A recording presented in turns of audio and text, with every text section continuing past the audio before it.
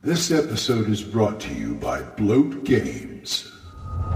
Hiya folks, Old Man Grognard here.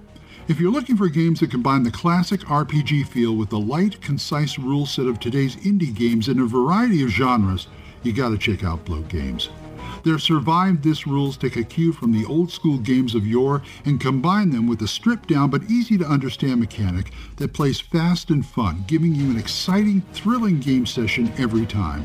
Whether it's fighting off zombies, swinging a great axe and slinging spells in dark, dangerous, creature-filled forests, riding your 10-speed bike through monster-infested suburbs, or keeping the city streets safe from super-powered menaces, the Survive This system is the one that'll keep your players coming back to the table. Check out these great RPGs, in addition to card games and other fantastic things they offer, at bloatgames.squarespace.com or at drivethrurpg.com.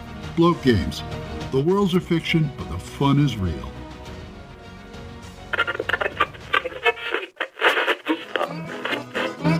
Abandon all hope, listeners. You're listening to Radio Grognard, the OSR podcast about stuff, with your host, Glenn Hallstrom. Hiya folks, Old Man Grognard here. Hope you're all doing well. It's a nice day. Okay, before we get started, I got a voicemail from John Allen Large of the Red Dice Diaries. Go ahead, John. Hey there, Glenn. It's John here from the Red Dice Diaries, just listening to your Where's the Time episode. And I've got to say, I sympathise, dude. There never seems to be enough time to play all the games you want to play. I mean, I run a bi-weekly OSE campaign. I play in a weekly Burning Wheel game. And at the minute, I'm sort of playing an occasional drop-in, drop-out OSE, sort of, I suppose, West Marches style game. And I find that difficult to manage, and like I was running 2 games, but I had to cut it down to 1. But still, every now and again, I get that sort of urge where I like look at all these games coming out, and I'm like, oh, do you know what? I could probably fit another campaign in, and I have to sort of stop myself. And I'm like, we've been down this road before, John. You'll fit it in for a bit, and then it'll start getting too much, and you'll have to like trim it down again. And in fact, this cycle of sort of running too many games, trimming it down, then thinking, oh, I could fit in a few more games, running more games, then having to trim it down, has happened so often that myself and a friend often joke about it. Whenever we see a new game, we're like, oh yeah, how many weeks is it going to be before we start getting that strange delusion that we can crowbar another campaign into our limited time? So you're definitely not the only one who suffers from that, dude. Anyway, just wanted to call in and let you know that, yeah, I sympathise, dude. Anyway, I'm going to get back to listening to the episode. Very much enjoying it. Take care. I'll catch you soon. Thank you, John. I appreciate that.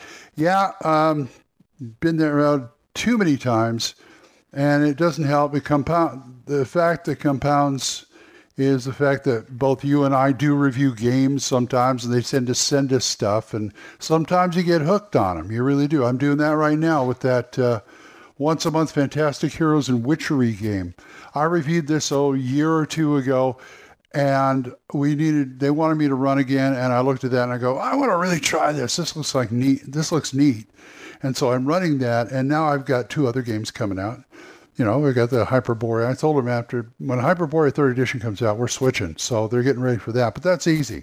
But yeah, thanks for letting me know that I am not alone. And thanks for the email, John. I want to touch on something that is one of my, I'm not going to say hard and fast rules, but I do keep a monitor on it when I'm running a game. And the concept of, and this should be basic, this should be like a no-brainer, but you know, you got to say it sometimes. A player decides what their PC does. Not other players, not the game master. Okay? That's the whole thing. Because I've been in games where people try and tell other people how their character should act. Especially in the middle of combat.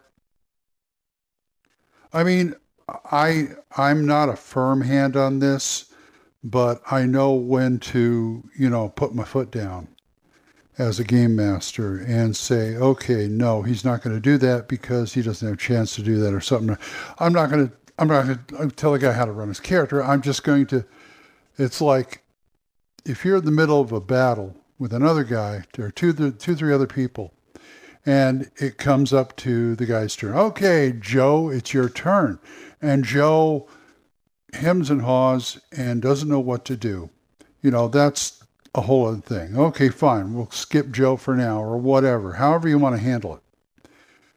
And what happens sometimes is people, maybe Joe does have an idea what he wants to do. Okay, yeah, I want to run over here and swing my sword. And they got other people saying, no, you really should do this. You really should do that. Why don't you wait until I do this? And some of this I will tolerate, some of it I won't. Because it's one of those things like you're in the middle of battle. How are you going to tell him tactics? Because I would, as a GM, I would say, are you fighting next to him? No. Oh, you are? And you're telling him this. I don't believe it. The point is that in the heat of battle, if you've got some idea you're going to do, or maybe you have some routine you already worked out or something like that, that's when you decide to, I would kind of allow that. But if people are going to sit around and have a table discussion about what Joe should do, no. That is not good. Joe decides what Joe does. If Joe wants to see something and wants to delay his action till somebody else goes, that's one thing. Trying to decide via group, but you should not have any input into what Joe does unless Joe lets you. And even then, you're in the middle of battle. I've seen the thing where the GM goes around the table. What are you going to do? What are you going to do? What are you going to do? What are you going to do? What are you going to do? And then he goes around the other way, saying, "Okay, do it. That's okay. That'll work for some people, but it doesn't work for me. To me, that's just more effort. To me, everybody rolls a d6, including me, for all the bad guys, and I just count down 6, 5, 4, 3, and you say." You say fours, all fours. I'm a 4. Okay, go ahead. That kind of thing. That's how I do initiative. Enough of this. Okay, I got to write down their initiative, see who goes when, and then tell them. No, they're supposed to know when to go. You just roll it and just count down on the die. That's what you do, as far as I'm concerned.